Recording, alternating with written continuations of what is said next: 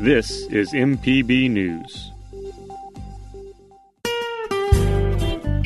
Hi, this is Karen Brown. Thanks for checking out the Mississippi Edition podcast. If you like what you hear, click subscribe, hit like, or leave us a comment if your app has that feature.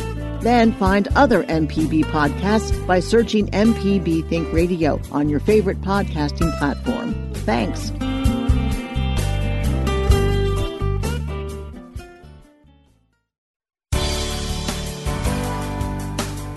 Good morning. It's 8:30 on Monday, November 2nd. I'm Karen Brown, and this is Mississippi Edition on MPB Think Radio. On today's show, thousands of Mississippians are still navigating the aftermath of Hurricane Zeta. We hear one story from the owner of a Bay St. Louis institution steeped in Black history and how the arts will help pave the road to recovery.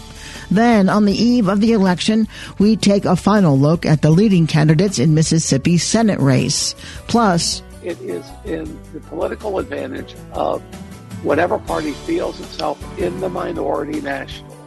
In 2016, Donald Trump was able to win the presidency despite a 3 million point deficit in the popular vote. We examine the quirky but definitively constitutional Electoral College. This is Mississippi Edition on MPB Think Radio. In 1894, 12 civic-minded African-American residents of Bay St. Louis drew up the bylaws for an organization called the 100 Members Debating Benevolent Association. The group's primary purpose was to assist its members when sick, bury its dead in a respectable manner, and knit friendship. The group later built a pavilion and then a hall that would last as a cornerstone for the town's Black community for over a century. Last week, the 100-man hall was one of many structures damaged by Hurricane Zeta, much of its roof ripped off by the storm's strong winds. Now, owner Rachel Dangermond plans to use one of the hall's historic staples, the arts, to fuel recovery efforts. She shares more with our Evelina Burnett. It's one of the very few standing African-American landmarks in the region, and perhaps in the country. And it's also one of the very few standing physical buildings on the Mississippi Blues Trail. It just happened to coincide with a time when there were a lot of Black musicians traveling through the South that had no place to play. So they would come to a place like this, like a juke joint, except this is a pretty big juke joint. And they attracted musicians who were traveling through. They'd feed them, they could play, they'd earn some money. And it was a sort of a coincidence, or not a coincidence, but all of these things coming together at the same time, where you have Jim Crow laws keeping Black people from enjoying all of the things that the white community was enjoying, but they would have places like this, and then the Black musicians were traveling through. So this hall hosted the names, which are, it's just astounding. They had James Brown played here, Ray Charles, Etta James, Guitar Slim, B.B. King, Sam Cooke, and certainly the local musicians, Professor Longhair, James Booker, who actually was born in New Orleans but raised in Bay St. Louis, played here. Irma Thomas, Deacon John, many of them. It's an amazing landmark, and it has an amazing history, and that it's a story that's much more nuanced than the stories you hear about Mississippi outside of Mississippi. This is a story of where African Americans were able to, come together, and self-reliance and resilience. And they were able, under these dark, oppressive times, to find joy, their own slice of joy. And that's a story that always bears repeating. And it lives in the descendants of the generations who came through here and made it this place. So what year did you purchase it, and what have you done with it since that time? So I purchased the hall in July of 2018. When I got in, the nonprofit had been revoked, so I spent a lot of time getting that back together. And I had an opportunity that I could just start at a new nonprofit. But to have that historically significant nonprofit be what's running the hall became majorly important to me. So I organized a board, and I was waiting out getting the documents and everything that I needed, when I was approached that David Barrier was running for the Senate seat, and they wanted to do a fundraiser. And they said, can we use the hall? And I said, yeah. And so I rented the hall for the fundraiser, and they had Cedric Burnside come for the entertainment. And since then, Cedric and I have become friends. But it was to see the hall just crowded with people, with Cedric up on stage playing. It was one of those magical moments where I really felt everything about the hall. One of the things is the first time I walked through these doors, I felt the energy here. When people are in it and the community comes together and there's music on the stage, it's like no place that you've ever been. Like the energy, the vibe in here is just magical. So you are 3 blocks from the beach, from the Mississippi Sound. So how do you generally prepare for hurricanes? I guess this is probably your second hurricane season or third. How do you prepare for hurricanes? And then maybe you could tell me a little bit about this last one and how you sort of prepared for it, and then what happened. So I'm from New Orleans, and I actually remember going through Betsy when I was young.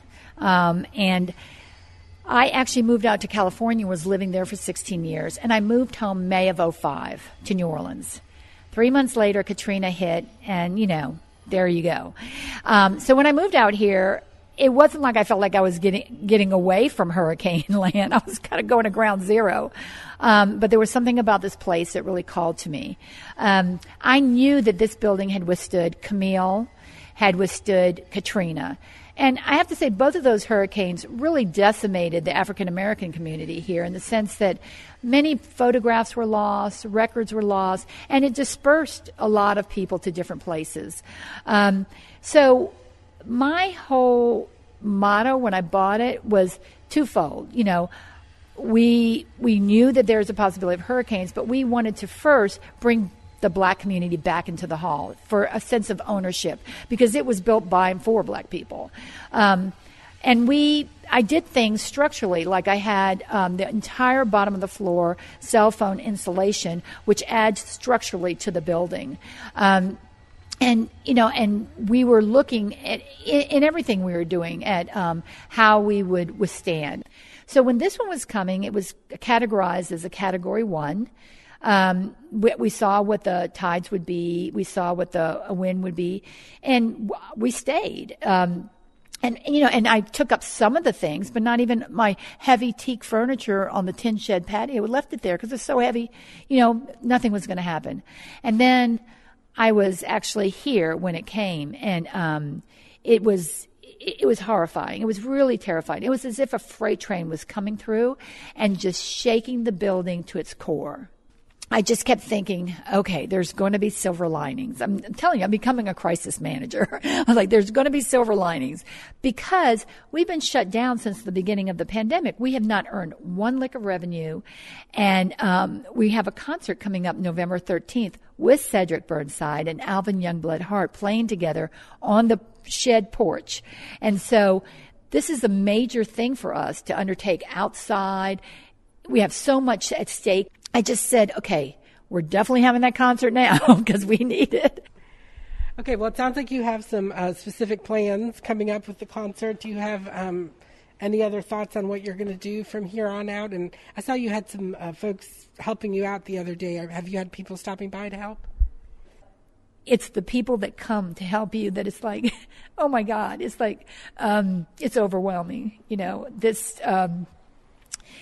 Really, friends of mine have shared on Facebook and elsewhere what's going on, and people have just started donating. One artist, Church Going Mule, she is donating artwork. If you donate to me, she put that on Instagram. People are just, sending in money. Some people are sending in $5. Some people are sending in $500. Some people, my friend Sheldon Donig from California that I knew when I lived out there, he said, I'm writing you a check for $2,000 right now, so like just this amazing outpouring of love. And, and so I know we're going to get it. We're going to do it. But, it's just right now, it's a lot. Rachel Dangermond, owner of the 100-Man Hall, with our Evelina Burnett. Coming up on the eve of the election, we take a final look at the leading candidates in Mississippi's Senate race. This is Mississippi Edition on MPB Think Radio. On Southern Remedy Healthy and Fit, you get information about foods you should eat to stay in good health and tips on how to stay active. I'm Dr. Josie Bidwell, host of Southern Remedy Healthy and Fit, and Associate Professor of Preventive Medicine at the University of Mississippi Medical Center. Listen to the show every Monday at 11 or subscribe to the podcast by searching for Southern Remedy with your preferred podcasting app.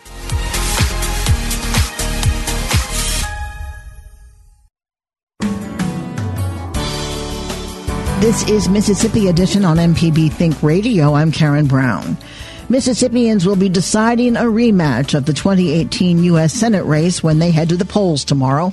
Democrat Mike Espy is trying again to unseat Republican incumbent Cindy Hyde-Smith. MPB's Ashley Norwood takes a closer look. Democrat Mike Espy is trying again to become Mississippi's first black U.S. Senator since Reconstruction. Republican incumbent Cindy Hyde-Smith defeated Espy by about 7 points in a November 2018 special election runoff. She is the first woman to represent Mississippi on Capitol Hill. Hyde-Smith has been running a low-key campaign in her rematch with Espy. She declined offers to debate, attributing it to her busy schedule in Washington. Brad Chisholm, president of the political communications firm Chisholm Strategies, says Espy is in a stronger position than in 2018. There's some polls that show it's a dead heat right now, largely because we see Mike Espy with the momentum and Senator Hyde-Smith just simply trying to run out the clock. Espy is a former Mississippi congressman who was elected to the U.S. House in 1986, making him the state's first black congressman since the Civil War era. He also served as U.S. Secretary of Agriculture under President Bill Clinton. In a recent WAPT television special, both candidates were asked about their priorities for Mississippi. Topping both candidates' list is health care, but their views on policy differ. Espy says he strongly supports the Affordable Care Act and expanding Medicaid to cover working people who cannot afford private health insurance. 250,000 people in Mississippi would have relief. They could go to the doctor, and the U.S. government would pay 90% of their medical bill, so they'd have confidence they could go to the doctor to take care of all of their ills and all of their maladies. Hyde-Smith has called the Affordable Care Act, or Obamacare, disastrous, saying Congress needs to repeal it, although she recently voted for a bill that would protect part of the law that requires insurers to cover people with pre-existing health conditions, regardless of the overall fate of the ACA. You know, we have such a high rate of diabetes in Mississippi, and that is certainly among the very top is health care, rural health care, and prescription drugs, because it is astronomical what we pay for prescription drugs. Espy has advocated for changing the 1894 Mississippi state flag with its Confederate emblem. Hyde-Smith has not. Espy believes she's hurting Mississippi's image and does not represent the state's future. She's wrong for Mississippi. She's outdated for Mississippi. She's holding us back, and it's costing us jobs, and it's harming our economy. Hyde-Smith disagrees. She says she's working for every Mississippi family. But we do care about Mississippians, all Mississippians. We want the best for absolutely every family in all 82 states. We're going to continue to work hard to grow these jobs, to grow the economy. The election in 2018 is arguably remembered most for its race-related controversies that drew national attention and references to Mississippi's dark past and violent history of lynchings. A video posted on social media showed Hyde-Smith at a campaign event, praising a local supporter, saying she would be front row if he invited her to a public hanging. After the video went viral, she initially refused to apologize for her comment, but later said it was an exaggerated expression, and any attempt to turn this into a negative connotation is ridiculous. Brad Chisholm with Chisholm Strategy says her comment about attending a public hanging and other insensitive statements is partly why Hyde-Smith hasn't been able to raise a lot of money this election. She is really unusual as a Republican senator in that she can't raise the money. He's outraised her almost 45-1 in the last 2.5, 3 weeks. And you have a situation where she's such an embarrassment to corporate officials that they're afraid to give money to her because of her previous comments. Chisholm says he believes her endorsement from President Donald Trump will sustain her bid for a full 6-year term in the Senate. Trump's challenger, former Vice President Joe Biden, along with former President Barack Obama, recently announced their endorsement for Espy. Chisholm says if Mississippi votes along party lines, it will be tough for Espy to win because there are more Republicans in the state than Democrats. But the question, he says, is how many Republicans will split their ticket this election. To have a shot at defeating Hyde-Smith on Tuesday, Chisholm says Espy needs record turnout from Mississippi's black voters and at least 1 in every 5 white voters. Ashley Norwood, MPB News. You can find the most up-to-date information about this Senate race and more election coverage at mpbonline.org/election. Coming up, in 2016, Donald Trump was able to win the presidency despite a 3 million point deficit in the popular vote. This is Mississippi Edition on MPB Think Radio. Deep South Dining is the show all about the culture of Southern flavor, from fried chicken and collard greens to shrimp and grits and a glass of sweet tea. Subscribe now to the podcast using any podcast app or download our MPB Public Media app. This is Mississippi Edition. I'm Karen Brown. In the final day before the election, President Donald Trump is looking to duplicate his success from 2016. With stops scheduled today in North Carolina, Pennsylvania, and Michigan, Trump is keying in on the states that helped him in his first campaign for the White House. Democratic hopeful Joe Biden is also focusing much of his final efforts on those pivotal swing states. Despite a significant lead in national polls, analysts predict Biden needs to win back states Trump carried in 2016 if he wants to prevail. This method of localized politicking and messaging to specific blocks of the electorate is a product of the system in which America chooses its president. Matt Steffi, professor of constitutional law at the Mississippi College School of Law, shares more about the Electoral College. It's definitively constitutional. Its origins are a matter of the historical record, which means it is open to some interpretation. It is the resolved the tension between those advocating during the founding for something that looked like a popular election, recognizing that a popular election was just white men, and in some states white men that owned property, and in other states included free blacks. So the franchise rules were very different, it bears mentioning. But between something in the nature of a popular election, under whatever limitations, and some other process by appointment or congressional selection or some other proxy. And this is what we got, a kind of hybrid model where states are free to identify electors who then have cast the deciding vote in the presidential election. Was the purpose of it also to make sure that voters weren't disenfranchised because they lived in a less populated area? Yes, there was a tension between big states and smaller states that is, a piece, and perhaps the driving piece of those who argued for popular election, which would benefit, which would benefit populous areas, give them more of a voice, and a state-by-state basis, which is what happens if the Electoral College can't work, then it is done state by state in Congress.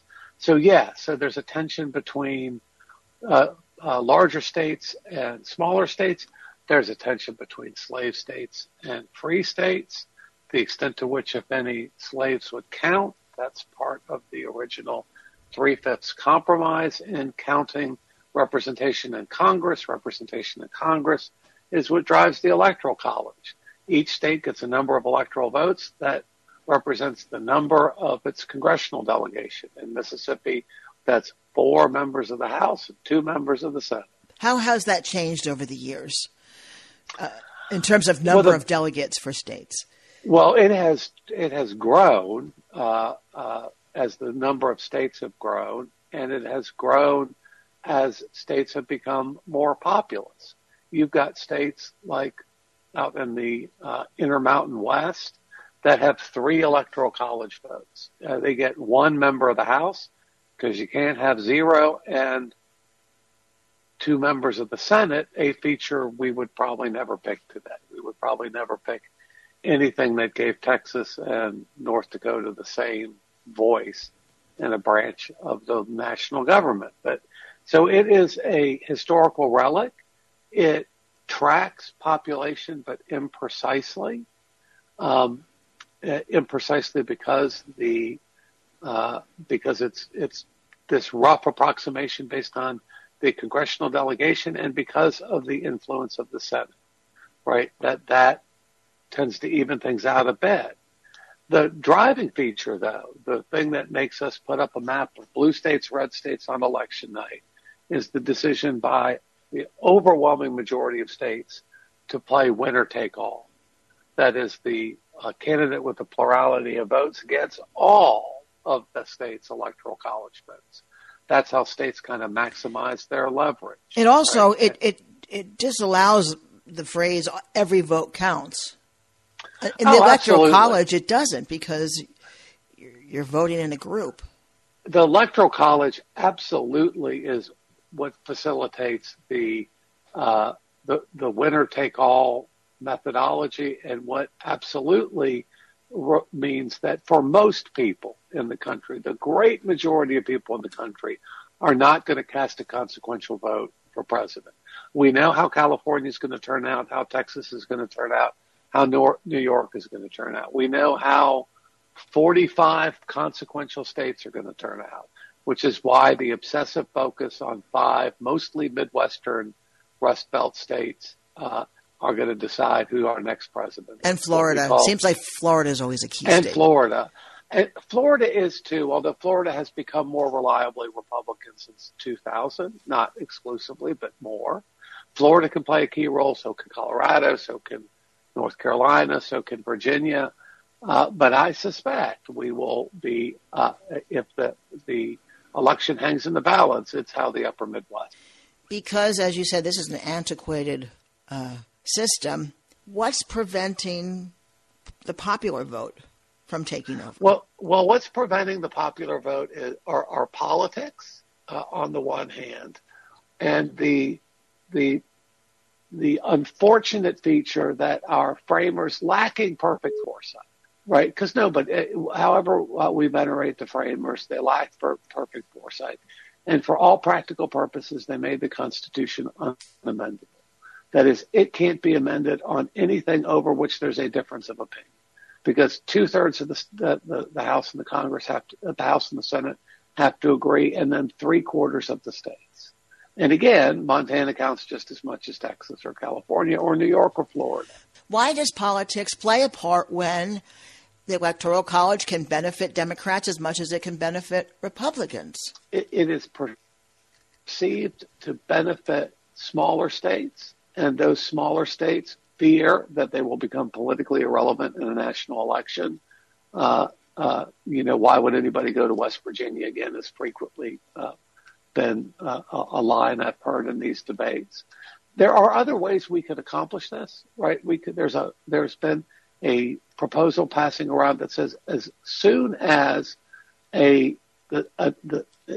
states agree to give all of their electoral votes to the national popular vote winner, as soon as there are enough states to do that, to determine the outcome, this law, a kind of a trigger law, comes into effect. The problem is it's well short of the number needed, and it's going to get tied up in the courts. It's because it's in somebody's political advantage. And in particular, it is in the political advantage of whatever party feels itself in the minority nationally. And lately, that has been the Republican Party. Matt Steffi is a professor of law at the Mississippi College School of Law. Matt, thank you so much. It's always my pleasure, Karen. This has been Mississippi Edition on MPB Think Radio. Thanks for listening to the Mississippi Edition podcast from MPB News and MPB Think Radio. Don't forget to subscribe if you haven't already, and if your app lets you, leave a comment or review. We really do appreciate it. Remember, you can always get in touch with MPB News on Facebook and Twitter, and fresh episodes of the podcast are posted every weekday morning. I'm Karen Brown. Thanks for listening. This is Mississippi Edition from MPB Think Radio.